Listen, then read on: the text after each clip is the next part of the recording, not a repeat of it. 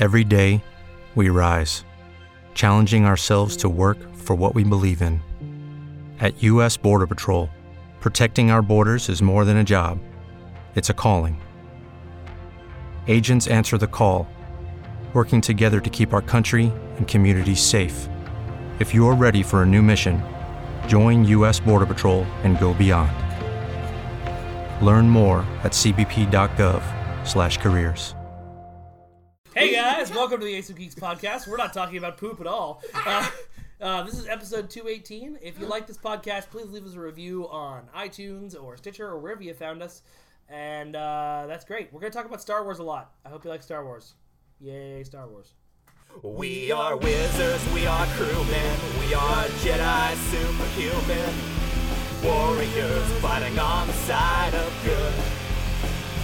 We are DMs, we are players, we are hardened undead slayers, elven archers who roam the enchanted wood. We all pretend to be something, so why not pretend to be something interesting? Nerd on, my friends, nerd on. Keep it up and we can rule the world. Whatever you love is not wrong. There's power in your phantom. Keep strong, nerd on. Teacher Mark, God bless, exactly how high were you? I wasn't high at all when I watched this. I don't know what college culture was like. I just can't describe what it was like to be there at that time in which every Flash animation was somehow this new technological marvel. Well, it was do not get me started, because stuff that was from my generation, you're like, oh, the graphics! Well, I'm sorry, Usernet just doesn't do it for me. I need to have a video game where I can see something. Yeah, the Trogdor days, the Trogdor and Legendary Frog days. Those days. I showed them that too. They were not impressed. Those hilarious days of simple jokes and simpler animation that we all thought was glorious, and now everybody's like, well, it's not on Adult Swim. Actually, no, Adult Swim's our generation too. What do the kids watch these days? They're still in Adult Swim, though it's not very popular because one of the shows was completely taken over by fascists. Oh. Yeah. I guess the kids are watching the Five Nights at Freddy's on the YouTubes mostly these days.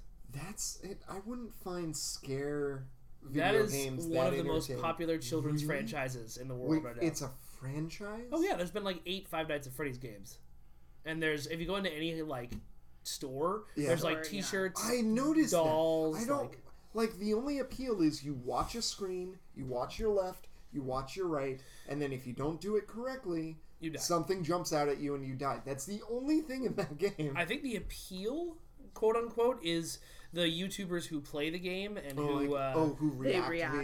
Yeah. Well, and that's also it's like parents are like, oh, it's like Chuck E. Cheese's. Go ahead, watch that video. Why aren't parents more discerning? Alicia is. I don't know. The thing with me and Five Nights, I don't know that I would stop my kid from watching YouTube videos about Five Nights at Freddy's. They'll learn in the first 5 minutes, and then you won't have to deal with it again. Right. Well, and just because like it's not like there's not like gore and it's just scary. You can watch it with them. It might be. If anything, I think they'll find it hilarious how I would react to that game. I certainly would. Yeah. The game has a beautiful balance between it being like the simplest jump scare ever. Like, technologically speaking, it's nothing huge. It's going to be the same jump scare every time. But all of the backstory is some of the best goddamn creepypasta. You know the weird thing about jump scares, though? Like, I took a haunted tour of Edinburgh with my father one time. And this guy, like, you can see him ahead of you, jump out and suddenly grab people, like, at the end as a joke. And you know he's coming, but you still scream. So I went on one of those, those traveling tiny fairs they have all over England. So they have them over here too. Like they go to like church parking lots and stuff like that. Oh yeah. I went to one that had it was called a haunted ride, and it was like you got in this little cart, and the cart would pull through from this small room into the big room. The big room was covered in like these creepy paintings, but there was nothing in there to scare you. And then all of a sudden, this dude standing in front of a painting, like looking like he was part of it, he was dressed in like like all black with a black mask, steps out holding a giant rubber fish, and is like, "Ha ha!" And we're all like, "Ah!" And then he chases us through the rest of the ride, like, haha, just whacking us around the head with the rubber fish. That was the scare. It sounds like the horror is less physical and more existential. Yes. It's like, this is primal chaos. It's like someone's like, it's like, chaotic evils version of a I have haunted something house. to bring up with you. I don't know if this is the best thing to bring up on the podcast, but it's nothing perverse or anything. I may have gotten us a very interesting Valentine's Day article. Oh, God. Some of my friends all got together and decided to make a spoof OkCupid profile in which none of the answers made sense. Like, all of the tell me about yourself answers, none of them make sense.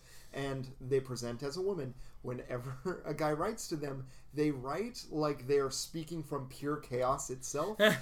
And these conversations are hilarious. They ended up getting one guy who said, I don't know where you are, but I will bring you a toaster right now. Can we meet up? I need to have sex.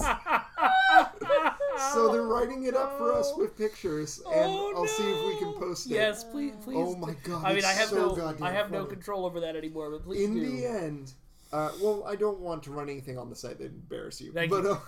In the end, they came out to this guy who ended up being really nice. Like, okay, listen, we're like a committee of 4 people. We're all just playing with you guys. And he goes, okay, but can we hang out tonight? Because I've got nothing to do, and you all sound interesting. It's poor online lonely people on the dating. internet. But I am so so glad many I of them never are had to do that. just freaking abusive. Yep. I lasted on OkCupid for about a day.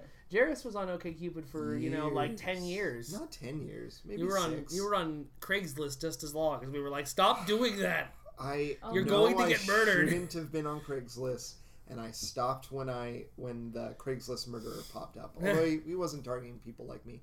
Luckily, I stopped the moment people started using Craigslist as a not really cool, super queer sex worker site. And so it seems like I got off on the time in which it was mostly used for profit. No, Jarys, I was your roommate through most of those years. You never got off. No. Okay, that's not true. That's what's the big deal about having a bedroom and a living room. There's separate rooms. Sometimes, depending on which person you brought home. I never brought anyone home while I was living with. Oh, wait, hold on. That's a lie. Oh, well, that's I was several thinking lies of in the a row. first one. And then I remembered the place that we lived on Mason Street, and I brought people home. Yeah, that's right. Like all the time. Not all the time. I wasn't that popular, but I did bring people home. Yeah, you did. All right, so new things every day. Anything you want to know about Jarys' past sex life, I'm happy to tell. One time I know she all of invited a friend of hers over, and we found out because she had forgotten that they were still technically married in Wicca. Oh, right. I know who this is, too. Right? So I'm like, and she's like, what, are you mad? I'm not mad that it happened. I'm mad that you're not divorced. How does a wicked divorce even work? You just like... You want to get divorced? Sure. Okay. Yeah, I figured. She did it right there. She's like, in accordance with the tradition, I divorce thee, it's done. That's what he did. Oh, that's what he did. That's right. And I went, okay. Yeah. So I saw Arrival. Oh, yeah. So you said you hated it, and I don't understand why. I didn't say I hated it. It's a great movie, and you were probably wrong. I liked it better back when they called it Slaughterhouse 5. Although Slaughterhouse 5, because the person who wrote it had been in World War II, was incredibly pessimistic. And I really appreciate the optimism of Arrival. It was very beautiful in that way. The climax of that movie is not at the end of the movie. And I thought that was genius because of the way the movie is. But also as a viewing experience, I did not enjoy that. I liked it. I really liked... without giving away too much, the way they twist and play with your perception of the movie. I like that too. Yeah. When I figured out what was really going on about halfway through, I went, oh! And for the first time in forever, you figured it out before me. Which I was like... Because I was sitting there going like, what the fuck is happening? I think my first thing is when she started talking about Daddy. Yeah. And I immediately clicked, well, I know how movies work. Daddy has to be, but then, yeah, that's kind of how I figured it out, too. It was the first time, yeah. The other cool thing about that movie, though, I have to say, is that their xenobiology and all their alien design was fantastic. Yeah. I guess this is a spoiler, so skip ahead if you don't want to hear this. But I didn't like. Melissa, do you mind Arrival spoilers? Okay. I feel like the aliens. I would like I don't feel like they were a plot hole at all. I didn't like that they were like 400 feet tall. Like I was like, if we can have alien races who aren't like, skyscrapers every now and then. They weren't, but they were very big. Yeah. At the same time, it's refreshing that it's not human. Yeah, humanoid. Yeah, it was very, very different, and like everything was different. They had a really cool way of showing people how multiple cultural interaction works, while also showing us the incredible anxiety of understanding that, well, we've colonized people our entire existence. We're pretty sure that's what's going to happen. Yeah. When will they start colonizing us? Yeah. Hey, you guys gonna start killing us anytime soon? We're ready. The one phrase in there, offer weapon, I did not understand. And the only way I could guess, I guess they misunderstood weapon and tool. So, yes. Yeah, that is what it was. It's also... It was a mistranslation. Yeah, it's a mistranslation. That happens all the time, actually. Like, whenever people are looking at it, you put your own bias onto it. So, like, that's probably what happened, is that they were expecting it to be a weapon, so that's why they... That's true. And I really do like the optimism of knowing that this... Like, it was cool that they're like, maybe they're all giving us pieces of something and we have to work together to make it work, which was the plot of First Contact, and ended up not being the case here. Yeah. They gave them everything... Wait, you mean Contact, not First Contact? Oh, yeah, Contact. Okay, because I was going to say, First Contact, the plot was the Borg went back in time, and I don't think that's relevant to what you're talking about. No, it's not. I understand literature. I don't care if I may have. Anyway, he would never talk like that. Well, if you put it in a British accent and you were a little more bald, it'd be closer. A little more. Just a little more. You're about halfway to Picard right now. They were going to put a hairpiece on him. They put a and they thought it would be cool because originally they put a hairpiece on Picard to give him more virility, they thought, because it was the 80s. Yeah. And then eventually the director was like, this is not working. Let's just take it off. They also had him start with a French accent. That's right. Which did not work. They thought that the hairpiece would work because technically Will Shatner had a hairpiece. Yeah. But also Will Shatner is narcissistic. He is a walking hairpiece. So, yeah. That is true. An emergency is about to occur in this household. I'm almost out of milk. Oh no. We should not allow this. Don't cry over spilled milk. But it's not spilled, it's drunk. It's spilled now! No. Oh my god, please don't. That's copyright there. She dunked you. So yeah, I thought Arrival was good, and there were certain wow things, but because I've seen it before in a book, once I figured it out, it didn't really hold my attention until the very end, in which I had a realization. What? You thought it was a science fiction movie? The movie's fucking about magic. Yeah, kind of. It's all about magic. Yeah, kind of. The tool of these aliens is and this I thought was ridiculous. Their language, once you understand their language, your perception can move around in time, which makes no sense, but that's magic. That's what magic does. You could describe it a little for those who have not yet watched. Oh, okay. So, basically, let's make this the end of the spoilers, and then we'll describe it. What? No, we'll describe it with what? I was suggesting for listeners who have not yet watched it, describing it in For listeners who have not yet watched Arrival, it's been nominated for several Oscars. Go watch Arrival. Yes. That's the answer to that So question. the idea is these aliens arrive, and they have to go through this. How do we possibly understand them? They seem very, very peaceful. They arrive in many different countries, and you get to see humans' own paranoia break down the relationship, where the optimistic language scientist, the linguist, does everything she can to keep the connection going, and her faith plays out as the aliens end up giving them an amazing technology which allows them to move their perceptions through time, which only she can use because their technology is their language, and because she has learned it throughout the movie, she loses her causal sense. From the beginning of the movie, you're seeing flashbacks to her past, and halfway through the movie you figure out they're flash forwards to her future. Oh, and she it's also really cool. is figuring it out while you're figuring out, because she doesn't realize this is happening to her. Oh, interesting. And in fact, there's a causal knot where she makes something happen because she pre-member something that happens in the future. Yeah. Which is, I thought that was really cool. That was, you mean the phone call, right? Yes. Yeah, that was super cool. Really cool. But I don't know. I think I would have been more wowed if I had not already read, my favorite kind of time travel stories are like those 2 minutes where like something happens where it happens in the past because someone in the future like remembers the past and sends it back to their, like, it's one of those things where it's this big loop. Obvious knot. Basically all of the episode Blink of Doctor Who. Yes, yeah, that's true. Or the end storyline behind Back to the Future. Yeah. But only the very end. Or actually the first movie of Back to the Future. Yes. If you think about it, it's a giant time loop that they've created somehow. Yeah, it is. So anyway, that's Arrival. It very much deserves its credit. I would like to say that it was one of the best movies I saw this year. It totally makes sense why their language is circular now. Yes, because there's no because it's there's infinite. No beginning and end. Right. Sorry. Yeah, I just also was like so they have singular sentence or singular command phrases that are their own thoughts. And they have they're in a circle and there's no beginning or end, and they're like, well, it's like you have to know what the whole sentence is going to be. How could that be? And then in the end of the movie you realize that's because they see their language as happening all at the same moment. Yeah. It's kind of really cool. I don't know why I didn't like the movie more, actually. Maybe it just got building up too much in your head.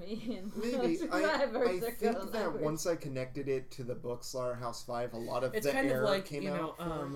When we went to go see Rogue One, and Stephanie had built up such a connection to Jin's mom in the book beforehand. And so when Jin's mom died in the first 10 minutes, she was like, well, this movie's terrible. And like nothing could change her mind. The same thing with you in Slaughterhouse-Five, maybe. You were like, well, it's a ripoff. I think so. Well, I don't feel like it's a ripoff. I just feel like that Slaughterhouse-Five blew my mind in that way. And because my mind's already been blown to that sort of time travel storytelling, it could not be I should probably read Slaughterhouse-Five. You should not read Slaughterhouse-Five. Why not? One of the memories he gets stuck in repeating is his participation in a war crime. Oh, okay. Wait, what did I read? I read one of that author's books. Vonnegut?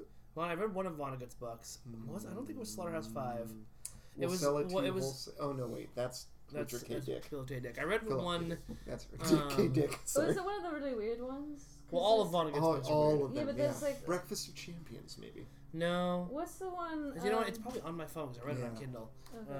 Vonnegut was the guy who, in an essay, was, let me show you how to create a poor science fiction universe by showing how our universe could be seen as having a lot of plot holes, and in that essay loses his goddamn mind. That's the one I was thinking of. It is my favorite piece of writing he ever wrote. It's amazing. And in this writing, he convinces himself all of the world is a Matrix-like trap in a Gnostic imperial oppression in which we are all living out the Roman Empire forever.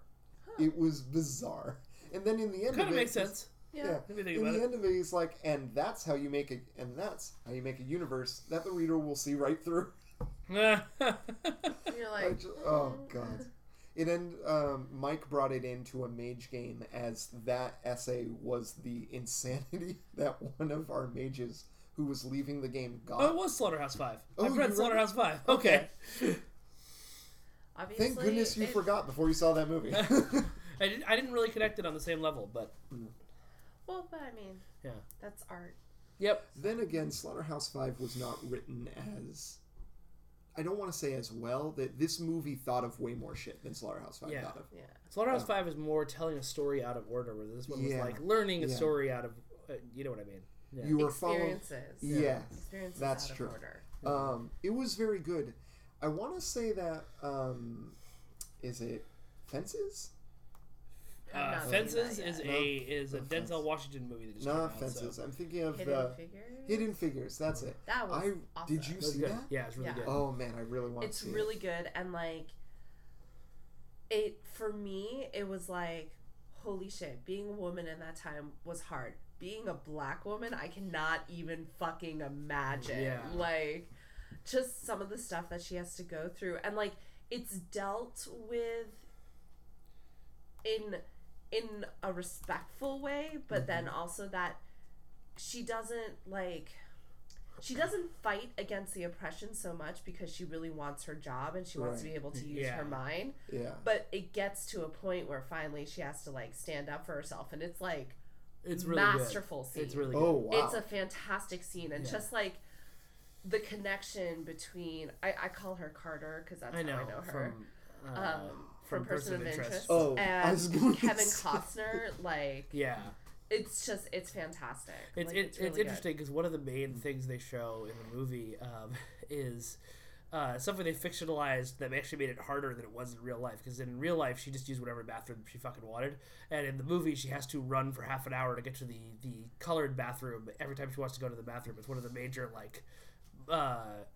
impact points of showing discrimination in the film. That is a weird thing for them to fictionalize, considering how many other things. But at the same time, it was a really good choice because like it's something that's so basic that you take it that as an audience member you're like, how the hell would they not allow her to, you know? And so, like, I'm really glad to know that NASA was actually progressive enough to be like, use whatever the fuck bathroom you want.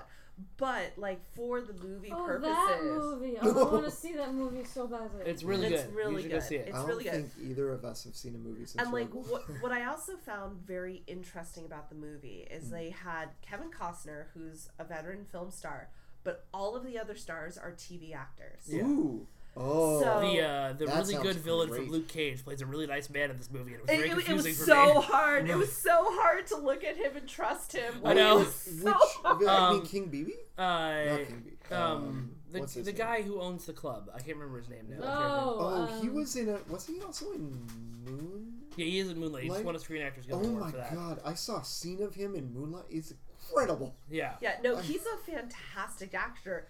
But there were times where he was like looking at her, and I was just like, "Oh my god, he's gonna kill her!" And I was like, "No, he's a Luke good Cage, man." get in here." But Hartigan is in it. Oh, yep. Hardison is in it. Oh my god, that's amazing. And like, we've been watching a ton more of that. We finished it. Oh, you did? We started it after you. We finished it before you. Are there 4?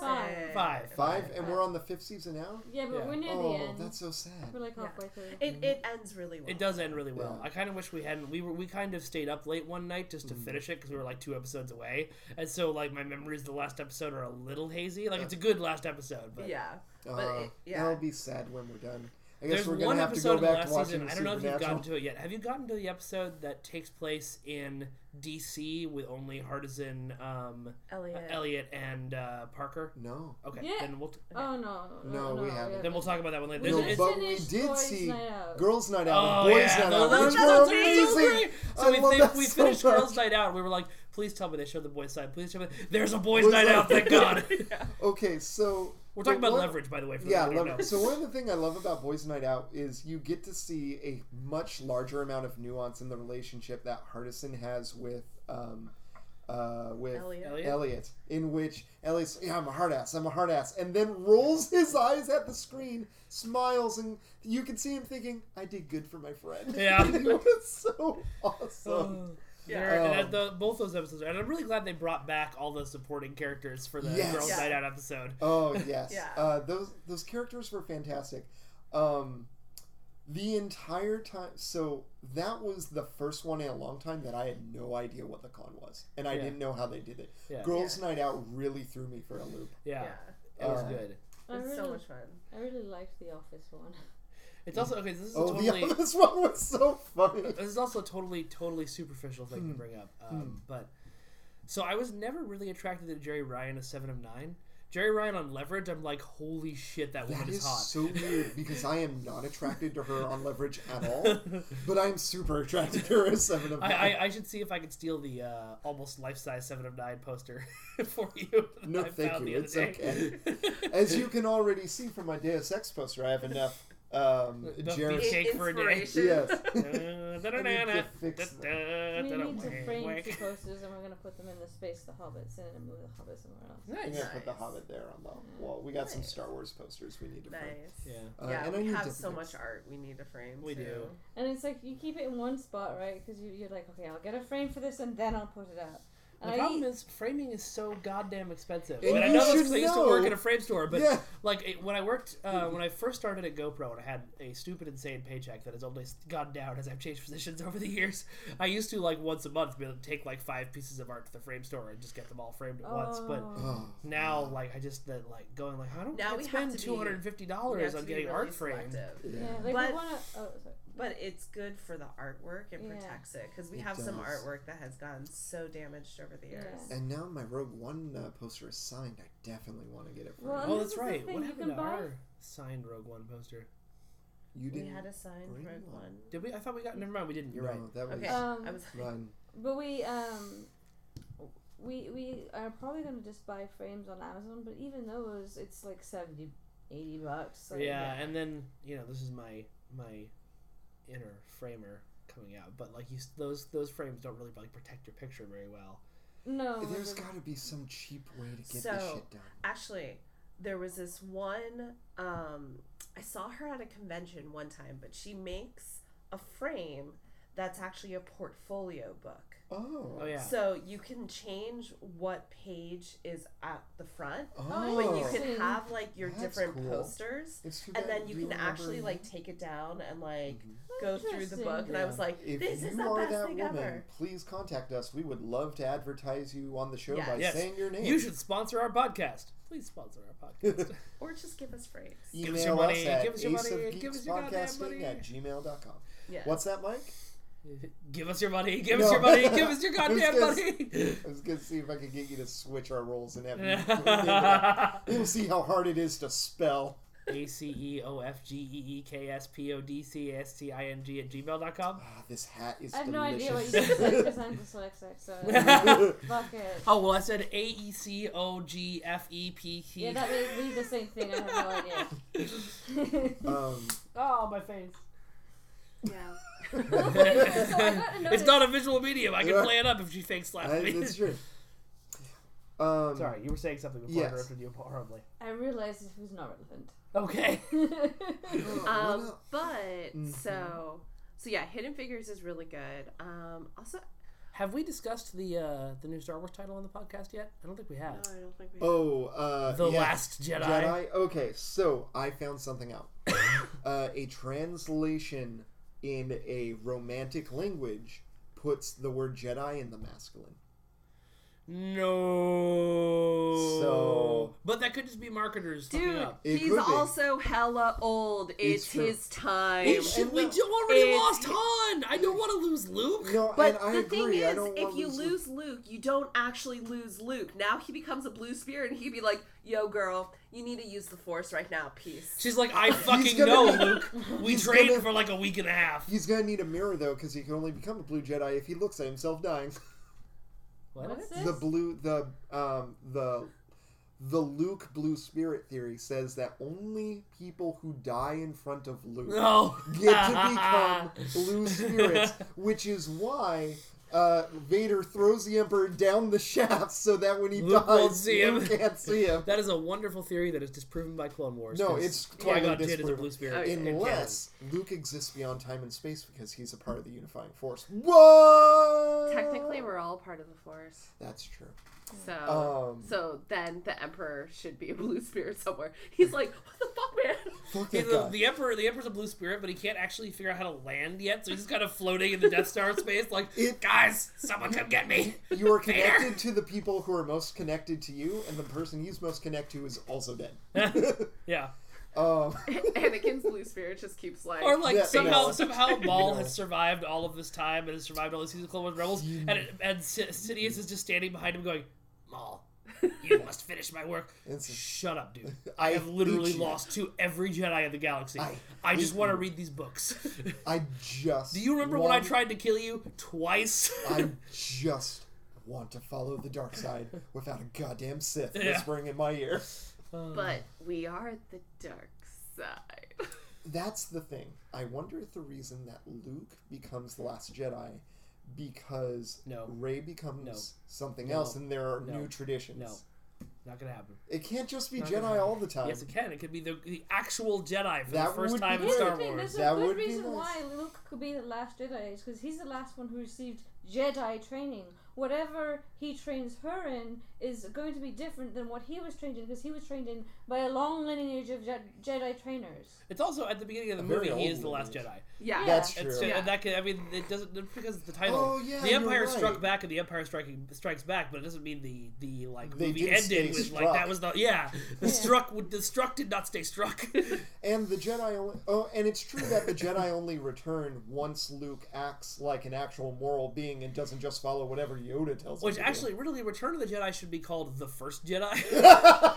It was interesting because I was listening to. So I've gotten to the episode in Campaign where it's just after the election. Oh, you kept listening? Yeah. Oh, I went back to it. I'm sorry that it pissed you off so much.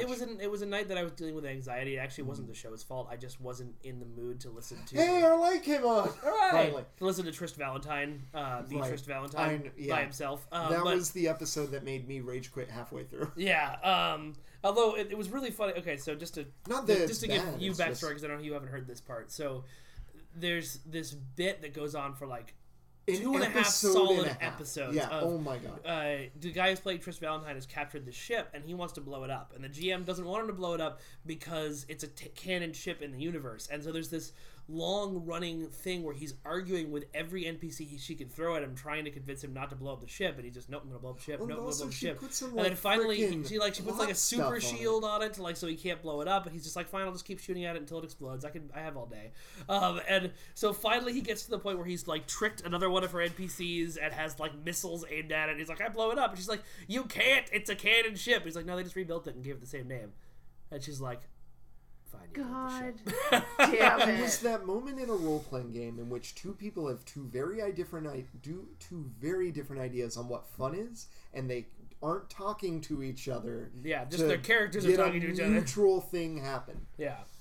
Which it's no, he usually is. JPC is playing Archer in space, and occasionally that's what he is. The Trist is Archer in space in many ways, and it's a very, very funny character when he's with other characters who can balance him out. When he's with just Lynn, it starts to get a little like misogynistic, and like, I know that's the joke, but it's sometimes a little bit too much to handle. There's no one else to share the spotlight or to check him. Yeah, exactly. Like, you really need Bacta there.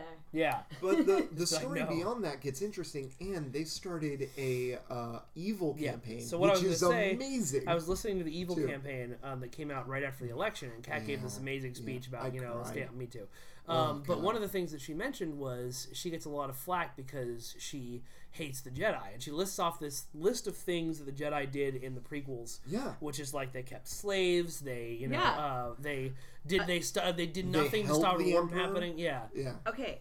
Again, I will say, the Empire used, or the Separatists or whatever, used robots. Yeah. The Jedi enslaved living beings. Human beings that grew for the sole purpose of dying on the battlefield. But we're grown to follow orders of Jedi. Again, brings me to my point over and over that I'm constantly making, which is the Jedi from the prequels are not Jedi. They even Yoda and Obi-Wan in the original trilogy, when as soon as Obi-Wan is like, you have to kill your father or the Emperor wins, like, no, you're not being a Jedi right now. And I understand you've been indoctrinated into an awful religious fanatical order for thousands of years, but the Jedi got so far off track that it actually makes perfect sense that either Anakin or Luke is the chosen one. And I don't know. I always made the argument that Anakin did balance the Force, because it was all Jedi before, and the Sith were in the hiding. Well, I think it's not about the number of Force users you have. I don't think slaughtering all the Jedi was what brings balance to the Force. So you could certainly interpret it that way. However, but I think Luke's if you look actions at in return, what you look at it, the Jedi in the prequels are on the dark side. They are selfish. They are egotistical. They're dogmatic. Doing some good, doing some bad, circling but they do bad things for good reasons all the time. Oh yeah. They Luke, say that I think, the is the ends chosen justify the one. Right. means. Exactly. That's not the right way. And I think that exact phrase in my article. Thank you. And I think Luke is the first real Jedi, and he brings balance to the Force because he's the first light side user to actually be a light side user. The first time he throws down his lightsaber and says, I won't fight you. Right. Even though he says, I'm a Jedi like my father before me, and his father wasn't really a Jedi either. But he becomes the light side of the Force. And then of course, the dark side keeps building itself back up, and it's out of balance again by the time Force Awakens rolls around. But cycles. These things always happen in cycles. But that's the thing that a lot of people need to realize about the Taoist tradition, which the light side and the dark side and the Force essentially is based on. You always have duality. Right. Duality will always exist. And so it is impossible to tell someone you are not to give into your dark intentions. You are not to acknowledge them. You are not to even deal with them. And so that's why when Anakin all of a sudden is dealing with the fact that he has love in his life and he wants to be with that woman and he's being told, no, dude, we don't do that. You're a warrior. You can't do that.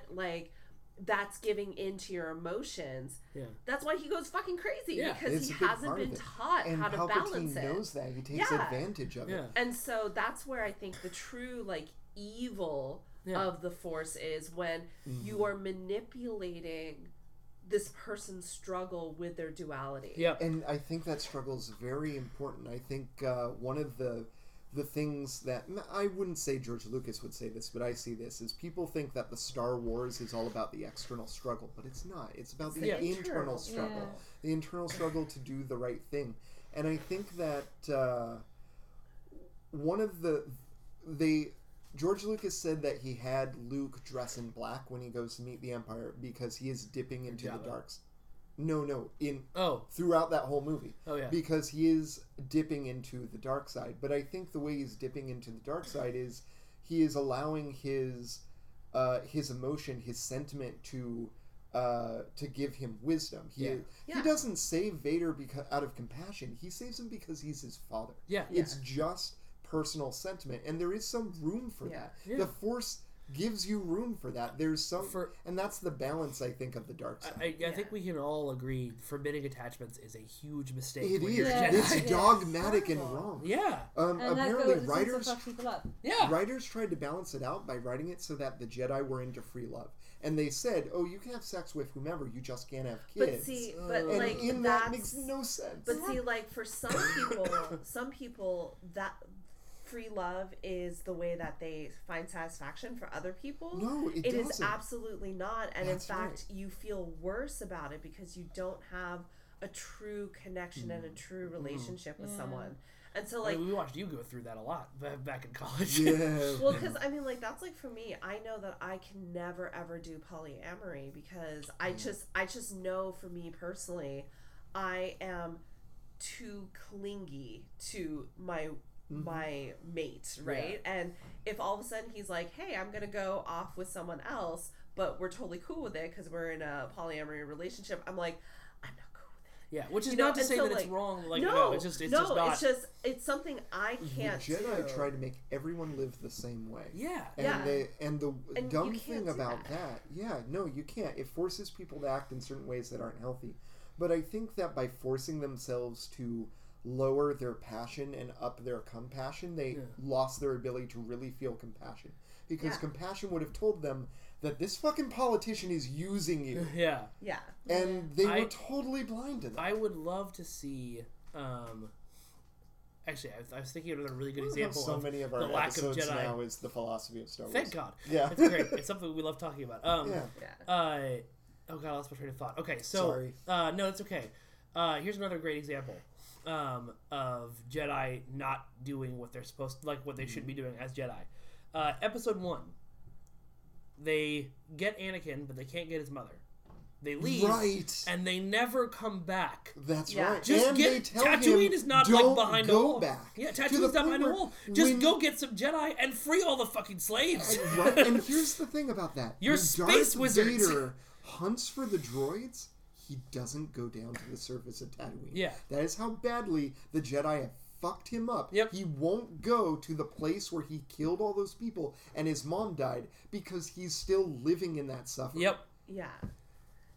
I don't think I saw. Is that in in A New Hope? He doesn't, even though it's his job to secure the droids, he personally doesn't go down to Tatooine. He heads down, which is really weird for Vader, but now makes a lot of sense because the last time he was there, he slaughtered an entire tribe of people and then watched his mom die. A lot of this is why I hope, like, a lot of people are like, I hope, once George Lucas dies, they remake the prequels and make them good. I kind of hope they don't. No. Because there's As so they are much... by themselves, they're interesting. Well, they're not good movies. But a lot of interesting things... But a lot of interesting things have been added to the Star Wars universe. Because maybe not intentionally through George Lucas's actions, but... Definitely. That was not... People have written around that, thank God. Yeah. You know what did it for me? So I had such a hard time struggling through the first season of Clone Wars, I decided, why don't I find an episode that looks like I'd be really interested in and just watch that. And I found the one where they show some comparison between the experiences of the droids and the experiences of the clones. Oh, yeah. And I watched it, and I got so upset that the writers were struggling to show that both of these people are slaves, and the characters, the story of Star Wars just didn't seem to want to recognize it. Yeah. I got pissed, and I turned it off. There was one particular episode with the clone troopers where they're serving under a Jedi who has definitely fallen, but is still like a trusted Jedi general that is the one who spends them like coin. Yeah. I've read that story. It's so effed up because it's the troop that you've been following. It's Anakin's troop, and so that becomes the them. You know them, and you're just like, oh my god, he is literally abusing you guys, and he does not see you as people. Sentient beings. But he's still technically a Jedi. But to go back to your previous point, I don't want to see them be like, well, Rey's a gray Jedi now. Like, I don't like that idea. But I would love to see Luke acknowledge in The Last Jedi that the reason that his previous attempts to return the Jedi failed is because he was trying to follow the old teachings, and that if he and Rey could come up with a new path, that would be cool. And that would be him being the Last Jedi. Yeah. I remember a time in which you were more cool with the idea of Grey Jedi. I think it's because I was never cool edgelords online have... Maybe I was never cool with the idea of, like, I loved the New Jedi Order changes where, the Force is not light or dark. Right. Your actions are light or dark. Exactly. I liked that a lot. Yeah. I didn't think... When Jason Solo realized that and started to move towards the path to something new, I didn't think he was moving towards being a gray Jedi. I thought he was moving towards being a different kind of Jedi. Not something that's like a brand new order because the Jedi are stupid and the Sith are stupid. Like, I still believe in the ideals of the Jedi Order, just not any of the practitioners we've seen on screen. Their ideals are very good. I don't know. Kanan and Ezra are pretty good. And Ahsoka's awesome, although she's not a Ezra Kanan's nature right now, pretty good. And I want to slap him silly. Yeah. Like the way he was treating Sabine in that last episode. Wait, which episode are you guys on? Trials of the Darksaber. We just saw it. Yes! So good. You guys are up to date. Yeah. Oh my god, Melissa, do you not mind?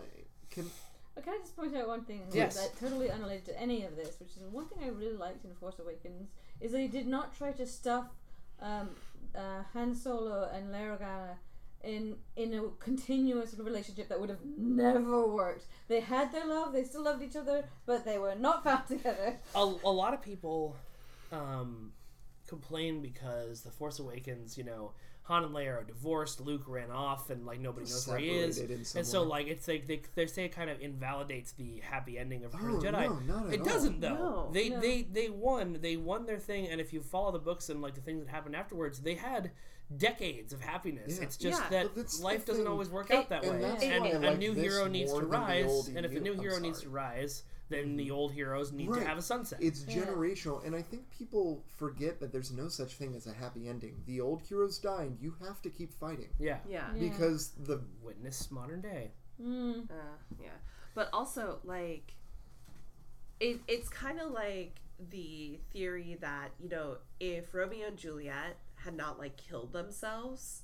Like, would they actually be married and be happy? And they wouldn't be. They knew each other for like 10 minutes. But it's kind of that same thing. Like, war fuses people together in a certain way. That's and what I'm thinking of it. Yeah, and then once that threat is kind of gone, and then also, like, Leia has other things on her mind. She's a fucking general. She is, like, running both this went to thing. what was important to them. And Han... he was never going to settle down. He was never going to live on Coruscant and, never raise like babies, and raise babies. I mean, like, that's not him. But like for that moment, it worked really well. And I think they like one of the things that I love about stuff like Bloodlines and Aftermath and things like that, where the stories that are taking place after Return of the Jedi that are canon now, is that the two of them understand that about each other. Like they're almost never together in the books. Like Han is always off, like going on adventures and running races, and Leia's holding things down at home. And most of their conversations are like through the HoloNet, like, and they're happy that way. Weirdly more realistic than they showed in the old EU, where they acted like it was a conflict, and like they were both constraining each other. And the thing for me is from both of my grandparents, like on my father's side and my mother's side, they got together over letters during the war, and then they each promised to get married because it was so, oh my god, you know, I'm trying to struggle into life. I mean, my grandfather was captured and held in somewhere in the Middle East, and so it's just like afterwards they got married and had miserable fucking lives because they stayed together. And I'm like, it's just in a setting where you don't the divorce is not awful, or at least being separated is not awful. You really shouldn't. I mean, they did not like each other. Yeah. And they stayed together because it was that generation. Yeah. And I really like the new canon that Han and Leia got married like right after the second Death Star blew up on Endor. They had like a tiny. It totally makes sense. And it completely invalidates not the content, because Dathomir's a cool place, but the story of Fortune of Princess Leia, which is one of the dumbest books ever written. I didn't know what to do, so I stunned her. And by the way, my grandparents, not like my grandparents were completely. That's right. No, but it is it's true when you feel like you've made a promise to a person, but then that is invalidating you as like your core characteristic. Like, I mean, can you imagine Han like staying in one place? No. I can't. He's gonna go crazy. Yeah. He's gonna go fucking crazy. And so like I think it's better that they had an honest relationship, and that they were like, hey, you know what, like, that's cool. You do your thing, you do my thing. And the relationship we'll hook up every now and then. People can split up and still love each other. And they clearly do in Force Awakens. And Melissa knows this, that in a very family way, I still love my ex-boyfriend. He's a great person. Yeah. We split up on great terms. Yeah. In fact, he might be coming. Really? Yeah, he said he asked to see if he's available. Oh my god, that'd be so great. This is why the English give you 6 months advance warning. Usually save the dates we do that, like in America too. There's a whole thing. But anyway, the thing is that the end of a relationship is not the end of the friendship or the love between people, and they show that super well. They very clearly still love each other in Force Awakens. They very do, clearly. And their connection through their past trauma with their son connects them, and it makes so much sense why Han dies. Yeah. I love that he dies so goddamn much. Yeah, and he only had one film in him, I'm sure. He did it for the fans. Yeah. Okay, so I was listening to the Nerdist podcast with... the pile of money they gave him, I'm sure. I was listening to the Nerdist podcast where Mark Hamill comes back. He was joking. I was so into this. So I found out Mark Hamill is a Star Wars nerd. Oh, yeah. He loved... He's got his own TV show about... a bigger Star Wars nerd. And anyway, so he was saying... That's gotta be so weird. I'm sorry. But you know what? If I was Mark Hamill's son and a huge Star Wars nerd, I would sign every single email with the son of Skywalker. Every single one. Right. So Mark Hamill was saying that when they proposed this thing to him, it's like, I was on board immediately. Like, they didn't have to tell me. I didn't know I was just going to do a turnaround. I was practicing Kung Fu to make sure I could do anything they needed me to do. Well, they might still. And I swore up and down. I turned to my wife and I said, Harrison's never going to do this. Well, and he had a bigger plot than no, but Mark I mean, did. also, like, Harrison was very, very vocal that he was done. Yeah. Like, he was never going to go back. He was done. I think Harrison's problem was, if we're honest, probably with George. Yeah. Because as soon as George was off the movie, he was like, okay, I'll do one more. Yeah. You have to kill me off. Yeah, and he's in his 70s. I mean, I know. He broke his leg on a door. The cell. Yeah. Mark Hamill also has a Harrison Ford impression that is goddamn amazing. I need to listen to that. It is especially considering how much insecurity bringing up Harrison Ford gives poor Chris Hardwick because of that terrible interview That's they right. had. Oh. So, Melissa, would you mind if we discuss... Go for it. Well, before we do that, actually, I wanted to go back to one point. We were talking about how Han and Leia would never have worked out, and how the Jedi Order was causing all of these problems back in the day. if it weren't for the Jedi Order, as badly written as their romance was, if it weren't for the Jedi Order, Anakin and Padme totally would have worked. And that is and that is why one of the I would say Anakin would have been less effed up because by the time he started really romancing her, he was super effed up. Right, but the Anakin Skywalker that like from like the Clone Wars, the guy who's like underneath all of that, is they would have worked together. Clone Wars Anakin is a deeper character. It's than true. Movie Anakin. It's very true, and that's why I think the biggest tragedy for me in Rogue One, like I always am sobbing through all the deaths of the main characters at the end of the movie. Spoilers for Rogue One, sorry. But it's a war movie. They die. Yeah. But the biggest tragedy for me in that movie is the scene, though, that's I think supposed to be a pump up Star Wars fan scenes. But when you watch Vader ruthlessly cut down all those people, and he's more monster than person now, it's so tragic when you know that character. You know what Anakin could have been. The ghost of Padme following him and having to watch him do that. Oh god. No, and that's why I love the Clone Wars TV show too, because it also gave me a better understanding of Anakin and like Vader and all that. And like when he shows up in Rebels, and like the characters from Clone Wars are seeing him, but they don't see him. But then they bring back Matt Lantern and just do a little bit of Anakin dialogue of like, Ahsoka, do you know what I've become? Just like, and it's like, oh my god, it's so good. It's so good. Like, I love villains like that. There's now. Something really special about that show.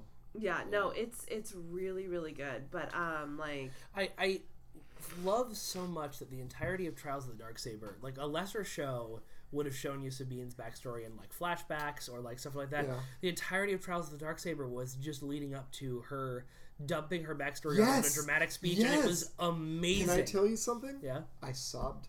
Yeah. Oh, all yeah, I could think about is my parents having nothing good to say about the court case. And I was thinking about it and thinking, like, I am so glad I'm watching this show. Yes, this is perfect. I love that this kid show makes you feel so goddamn much because it is so... It's written for the exact sort of Star Wars I want. So I gotta say, this old Jedi that they found on Chopper Base, right? Yeah. Like, kind of a gray Jedi. In that he throws out the Jedi... Oh, Bendu? Bendu? Yeah. Totally throws out the Jedi dogma. Yeah. In a great way. And I also really love, in a sort of, like, gray Jedi sort of way, that the whole thing about the holocrons was, if you put them together, you will get power. I say power, but what I mean is enlightenment, which is power. Also, enlightenment's very dangerous. Yeah. I do want to see how Disney explains Kylo Ren. That, oh my god, what twisted him to do that? Something... And that, Leia said that, Snoke was had his ear or had been twisting him since the beginning, which makes me think Snoke had somehow been abusing this child psychologically. Yeah. Or it's almost like, it could be kind of, Snoke could have been someone who was part of their life early on and has been so corrupted, which is why he would have had Ben's ear for a long time. Snoke, he was part of them or something. Yeah, Snoke somehow convinced him, and I'm interested to learn more about this, but he somehow convinced him that the light was the evil, and he needed to give in to the dark and follow his grandfather's way. And I don't know. I know a lot of people, or anything quite goes into it. I wonder if he'd say morality is what is evil. You have to stop thinking of it as moral and think of what is good for you. Well, he also, I think, suffers from what is natural for children is that his parents are Han Solo and Leia. Yeah. And so he's like, well, who the fuck am I? And Snoke's like, I will make you something. Yeah. Because if you have really important parents or famous parents, you can kind of have a like. Or even just successful parents. Yeah. I mean, it can be kind of like... millennials being poorer than the last generation, we all kind of feel a little bit of that. Yeah. So I think it's possible that he... Because he seems very emo teenager, I need a place. He went and found Vader's helmet. I mean, he's very much trying to establish himself as a unique individual. Yeah. Oh, that's right. Someone brought this up on a podcast I was listening to. I think it's a great idea. Notice how much of what Kylo Ren is a performance he puts on to be the person he wants to be. Oh, yeah. Yeah. And I think that's... the mask and and the voice. voice. The mask and the voice. That's right. But he's really just kind of this cute, awkward kid who is not quite grown up or have become emotionally an adult. Without getting too political, screw it. Let's get political. Yeah, do it. He is what happens to so many young white guys these days, where he feels powerless, so he finds a community that tells him he can be powerful as long as he takes what he wants. That his identity is the rejection of everyone else. Also, I was just thinking about it. I can't imagine his mother has nice things to say about his grandfather. No.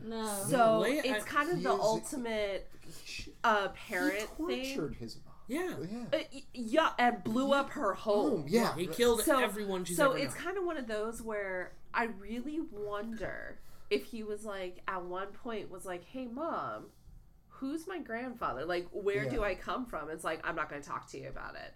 Go ask Luke. And it feels like a rejection. Also, he's got to have been getting, because if you take what he saw in Bloodlines, and Bloodlines clearly establishes that exactly what you said. Leia feels very differently about Vader than Luke. And Ben found out through TV, right? So Luke has been telling Ben his whole life, your grandfather was a good man, he just took a wrong path and I had to save him. And Leia has been telling him his whole life, your grandfather was an awful monster. That, Luke might actually be the reason that Kylo turned to the dark side to a certain extent, because Luke might have know where you come from. Well, and Luke might have very much filled his head with Anakin was a good person. And if he connects that and Snoke links into that and says, well, Darth Vader was a good person, don't you want to be like Darth Vader? Yeah. Like, I can see again, that. And then that's why Luke would blame himself, because he'd be like, "Oh shit, that's my bad." I have to say, of all the elements of the EU, I love this Luke blaming himself for not being the perfect teacher who's going to make everything all right. I love that theme so much. Keeps going. Yep. So speaking more about Rebels, I wanted to ask. Wait, I think Mae Linh has a thought. Oh, sorry. I kind of wonder if Leia knows about her mom too, about Padme. She does from Bloodlines. In Bloodlines, it's revealed. Because I was thinking, she took on Organa's name. Yeah. And so I was like, who does she see as, her actual mom? Kind of thinking of that. I'm sure she sees Lady Organa as more her mother. Yeah. Probably. Yeah. I mean, the line in Jedi about her remembering her real mother is probably mostly just her, when you're a kid, you make up memories that you think you have. Yeah. And it could also have been a Force memory in a way, because Leia has perceptive Force abilities. We know that she feels Han die. I don't know how they're going to do this, but deep down, I want someone like Hux or Kylo to be like, all right, old woman, it's just you and me. Your troops are gone. What are you going to do? And she's like, bust out with lightsaber. I've been practicing for it. No, not even a lightsaber. I've been practicing Force for a while. Let me show you what a politician can do with it. Now you believe you're a bunny. Whatever. That would actually be amazing. If she's like, I don't need a weapon. She waves her hands and all of her troops appear and she's like, the last 2 hours of your life have been my creation. So that's actually, I've been playing the mobile game Star Wars Force right now. I'll tell you about it a little bit. Every different character in the game has a special ability that they can use. So Dengar throws a grenade, Luke or Vader force pulls people towards him. Leia's ability is summoning more troops for free. Oh, that's amazing. As is Thrawn's. Thrawn's in this game? Okay. I don't like that they have the same ability. It's not exactly the same ability. If Thrawn turned off your special ability, because he already knew you had it. So Thrawn's special ability actually buffs people. Ooh. He summons stormtroopers every few minutes automatically without having to use an ability. Leia uses an ability to summon a bunch of badass honor guards with sticks. Can we just talk about Thrawn on Rebels? How he is too damn good. Okay, that's Thrawn all over, baby. All right, I have to say the only time I felt they actually moved away from Thrawn as we used to know him is when Thrawn got angry, and he was angry about the perfect thing. It was because the guy was going to destroy art. Yeah. And I love that. Also, they freaking have him studying Sabine's spray paints, which is everything I wanted from that season. That's amazing. That's so good. So good. The Warhead episode before that was amazing. It was a great episode, but at the end where he was like, Yep, they blew one of them up. They blew up his whole starship, but now I've narrowed it down to 94 planets. Yeah, so we're like... Logically, it can only be this. And you're like, oh my god, that's Thrawn. Yeah. Well, and like, it was a great idea where they're like, oh, they would never know which one it was. And it's like, he doesn't have to. Right, he can just deduce. Yeah. He can just deduce. Also, oh my god, I love how Inspector or Agent, what's his face, is actually like fulcrum. He's like, hey guys, and then when the Jedi mean, okay, make it look boosh. I wanted to do that. I saw that. I was like, wow, they really treat him like a dick. And then I remembered what he did. Yeah, it's like no, it's. Yeah. He's going to get caught by the end of the season, for sure. Oh, he is, but... Thrawn probably knows exactly who he is and is feeding him false information. Yeah. Oh, yeah. Oh, my God. Actually, yeah. No, that makes perfect sense. Thrawn wanted the rebels to know the infiltrator droids were coming so that they would react to them and narrow his search down for him. That's right. Because Thrawn knows everything. Thrawn is always 5 steps ahead. Is he part droid? He's part droid. No, he's all Chiss, which apparently is part human. I didn't realize that. Really? Chiss are a human derivative in the same way that, what are they called? The 2 sisters who whisper to each other in the cantina are part of a race that are also human derivative. Oh, okay. There are a few things like that. Technically, pretty much all the races are humanoid in appearance. They are, but because it's fantasy. Some races totally can have kids together, and they just don't talk about it much because Star Wars doesn't deal with sex well. Yeah. I'm sorry, I just started thinking of Baz and Chirrut for a second. Oh. Such a wonderful couple. They died in war together. They're so every character at Chirrut's face. I know. Oh. Every character in Force Awakens has a unique card that's like a backup character. So like Luke can summon Obi-Wan, Ezra can summon Kanan, Baze can summon Chirrut. And it's awesome. That's amazing. Yeah. I like how Baze summoned Chirrut. Yeah. It's like, no, this blind guy will take care of it. Yeah. So they were the best couple. They were the best. They were. I like Hello that. and welcome to the Ace of Geeks podcast. Oh, wow, my voice cracked like I'm 13 years old. That was awesome. Jarys, if they want to email us, how can they do that? If you'd like to complain about all of our talking about politics and Star Wars, please email us at ACEOFGEEKSPO. Shut up. Ace of Geeks Podcasting at gmail.com. That's Ace of Geeks Podcasting at gmail.com. How many E's is it now? You can find the Ace of Geeks at aceofgeeks.net, where there are daily articles, tons more podcasts. There's YouTube videos. We have a streaming channel, and it's back, and it's wonderful. You should check us out. There's cool stuff. And our theme song is by Kessel Run. You can find it at kesselrun.ninja. They're amazing. And we're going to be at DundraCon in a couple of weeks. Come find us there, and we'll be doing an episode from there. Come out. Are you doing this today? Yep. Okay, so in 2 weeks, you can see us at DundraCon, and we're running a game that we are right now about to finish. That's the Ace of Geeks way. Yep. All right. Thanks, guys. We will talk to you soon.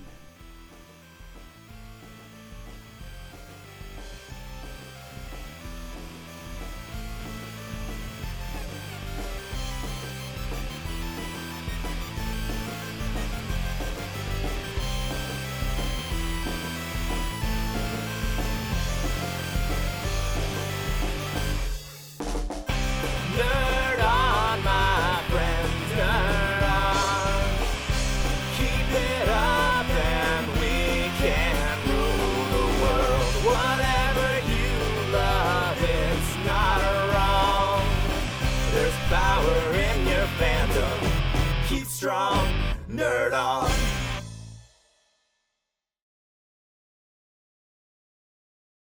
With Lucky Land Slots, you can get lucky just about anywhere. Dearly beloved, we are gathered here today to... Has anyone seen the bride and groom?